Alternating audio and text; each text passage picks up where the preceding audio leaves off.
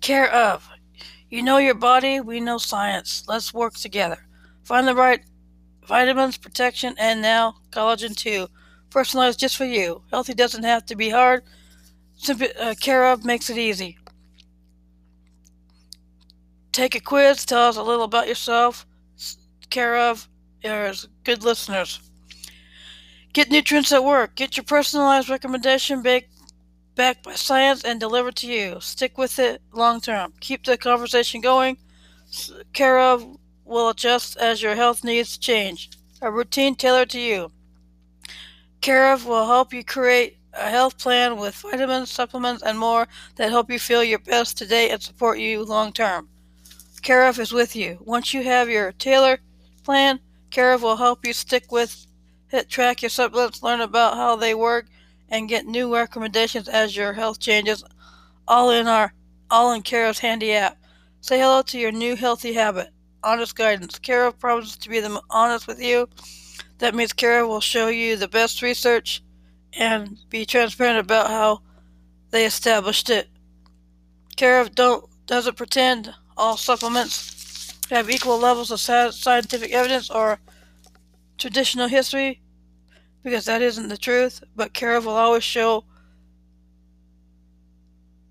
their work and tailor their guidance to you as an individual. Better ingredients. Care of's research and development has traveled the globe so they can provide the most effective, bioavailable, and sustainable ingredients possible.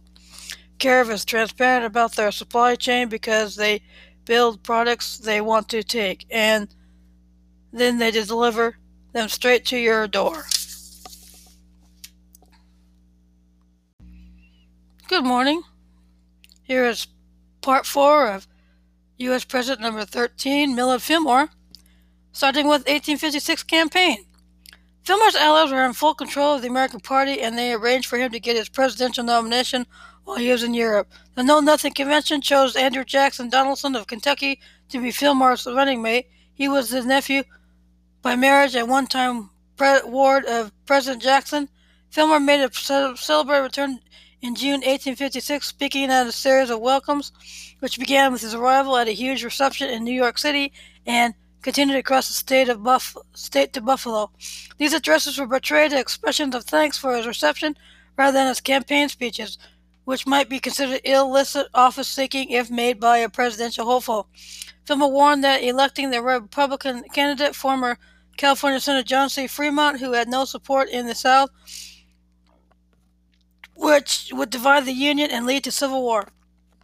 Both Fillmore and the Democratic candidate, former Pennsylvania Senator James Buchanan, agreed that slavery was principally a matter of state, not federal government. Fillmore rarely spoke about the immigration question and focused on the sectional divide, urging preservation of the Union.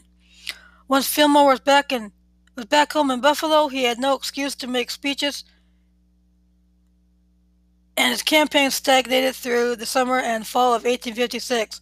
Political fixers who had been Whigs, such as Weed, tended to join the Republican Party, and the Know-Nothings lacked experience at selling anything but nativism. Accordingly, Fillmore's pro-Union stance mostly went unheard.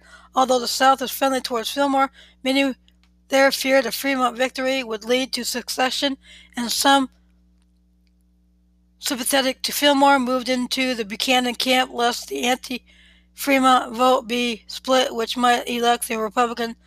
Scarry suggested that the events of 1856 included the conflict in Kansas Territory and the caning of Charles Sumner on the floor of the Senate, polarized the nation, making Fillmore's moderate stance obsolete. On Election Day, Buchanan won with 1,836,072 votes, 45.3%, and 174 electoral votes to Fremont's 1,342,345 votes, 33.1%, and 114 electoral votes. Fillmore and Donaldson finished third, winning 873,053 votes, 21.6%, and carrying the state of Maryland and its 8 electoral votes. The American Party ticket nearly lost in several southern states, and a change of fewer than 8,000 votes in Louisiana to Kentucky and Tennessee would have thrown the election to the House of Representatives, where the sectional divide would have made the outcome uncertain.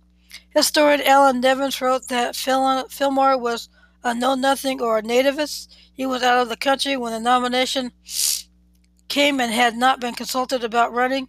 Furthermore, by no spoken or written word had he indicated a subscription to American tenets. He sought national unity and felt the American Party was the only hope for forming a truly national party which shall ignore this constant and distracting agitation of slavery. Remarriage, later life, and death. Carolyn Fillmore. Fillmore considered his political career to be at an end with his defeat in 1856. He again felt inhibited from returning to the practice of law. However, his financial worries were removed on February 10, 1858, when he married Carolyn McIntosh, a well-to-do widow. Their combined wealth allowed them to purchase a large house at Niagara Square in Buffalo, where they lived for the remainder of his life. There, the Fillmores devoted themselves to entertaining and philanthropy. According to historian Smith, they generously supported almost every conceivable cause. Among these were the Buffalo Historical Society and the Buffalo General Hospital, which he helped found. Fillmore during the Civil War. In the election of 1860, Fillmore voted for Senator Douglas, the nominee of the Northern Democrats.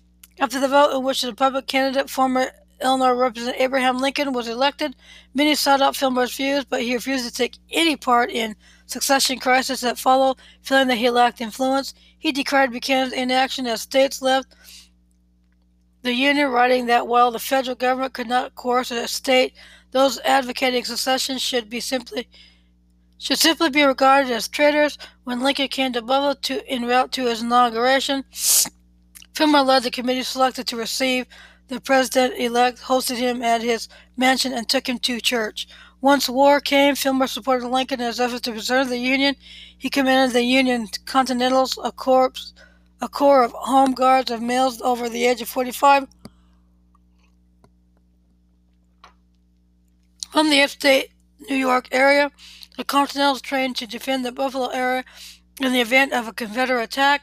They performed military drill, ceremonial functions at parades, funerals, and other guards. The Union Continentals regarded Lincoln's federal funeral train in Buffalo.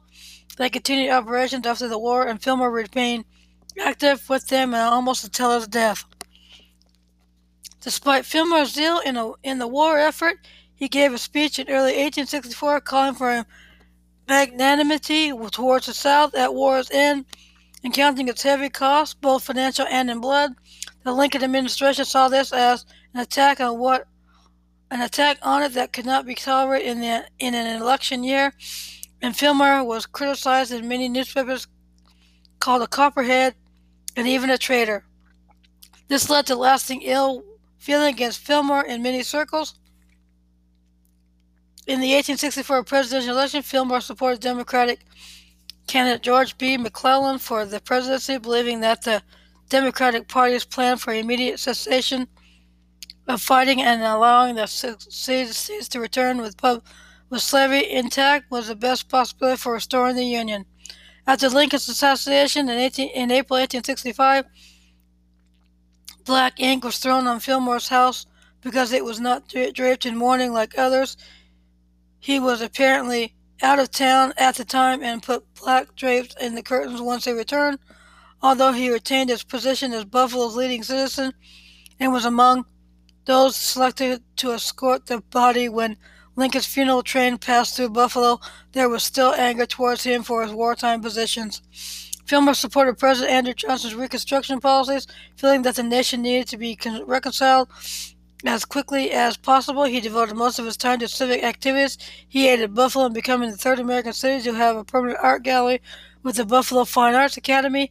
Fillmore stayed in good health almost to the end, but suffered a stroke in February 1874 and died after a second one on March 8 at the age of 74. 2 days later, he was buried at Forest Lawn Cemetery in Buffalo.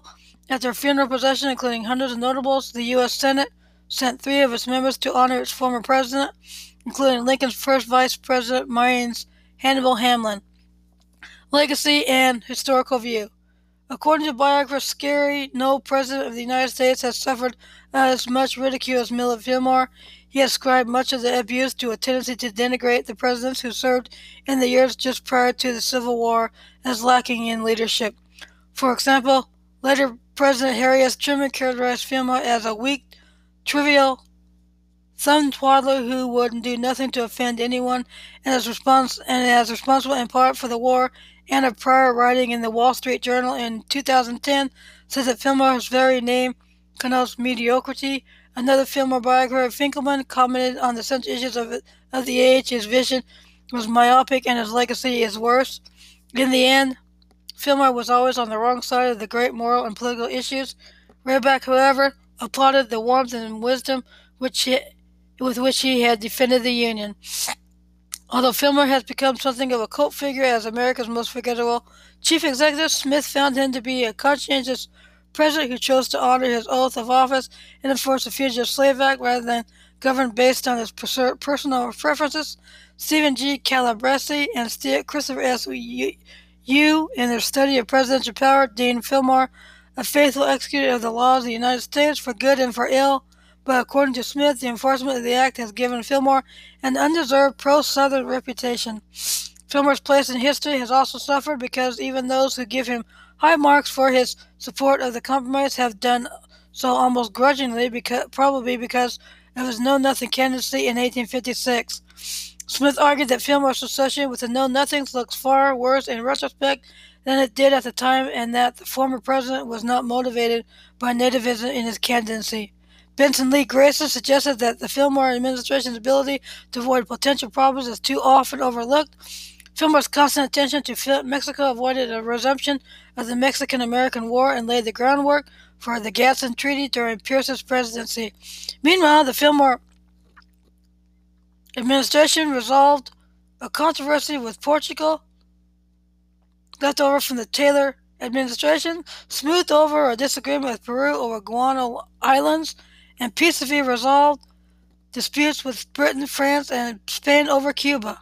All of these crises were resolved without the United States going to war or losing face. Grayson also applauded Miller's firm stand against Texas ambitions in New Mexico during the 1850 crisis.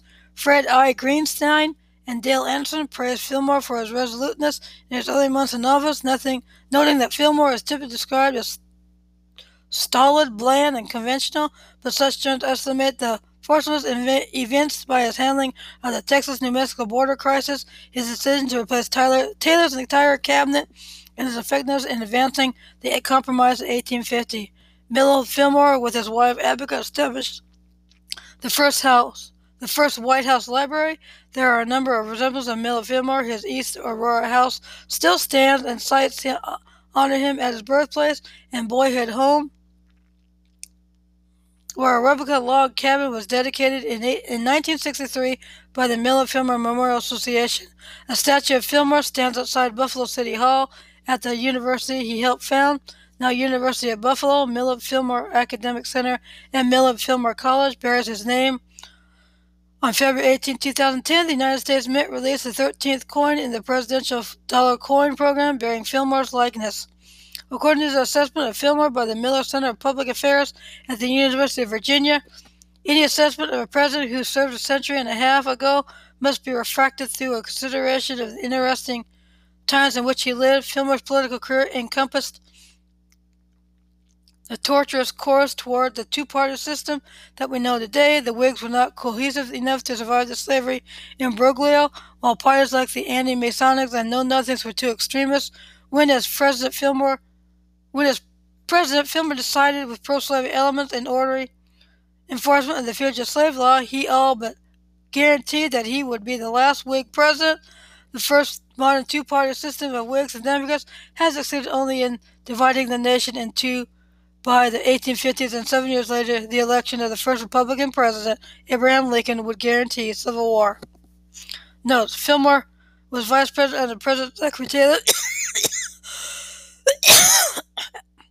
and became president upon Taylor's death on July 9, 1850. Prior to the adoption of the 25th Amendment in 1967, a vacancy in the office of vice president was not fulfilled until the next ensuing election and inauguration. The original log cabin was demolished in 1852, but in 1965, the Millard Fillmore Memorial Association, using materials from a similar cabin, constructed a replica which is located in Fillmore Glen State Park in Moravia. Later, Nathaniel, the first father of President to visit his son at the White House alluded to his family's one-time poverty when he told a questioner how to raise a son to be president, cradle him in a sap trough. Fillmore's uncle Calvin Fillmore served in the New York State Assembly. Another uncle, Simeon Fillmore, served as town supervisor of Clarence, New York. Southern Carolina did not yet use the popular vote for choosing electors, with the legislature electing them instead. Until 1913, senators were elected by state legislature, not by the people. The modern-day states of New Mexico and Arizona, unless the Gadsden Purchase, the Constitution designates the Vice President as the Senate's presiding officer. The term derives from the transportation vehicle, as the bill carries all the related proposals as passengers. Calhoun was dead, Webster was Secretary of State, and Clay was absent, recovering from his exertions on behalf of the bill at Newport, Rhode Island. In fact, Fillmore had been awarded an honorary LL.D. from Geneva College in 1850. He accepted even though its text was in Latin. Fillmore thus became the first former president to receive electoral votes, a decision which also included Grover Cleveland in 1892 and Theodore Roosevelt in 1912. Thank you for listening to this episode of U.S. President number 13, Millard Fillmore. Hope you enjoyed the episode. Hope you stay safe, stay home. If you can, practice social distancing. If you do go out, wear a mask, wash your hands, use universal precautions during this coronavirus pandemic that extends into 2021, as we look forward to a normalcy if and whenever that can happen. Stay tuned for next week for U.S. President number 14, Franklin Pierce. Hope you enjoyed the episode, and as always, thank you for listening.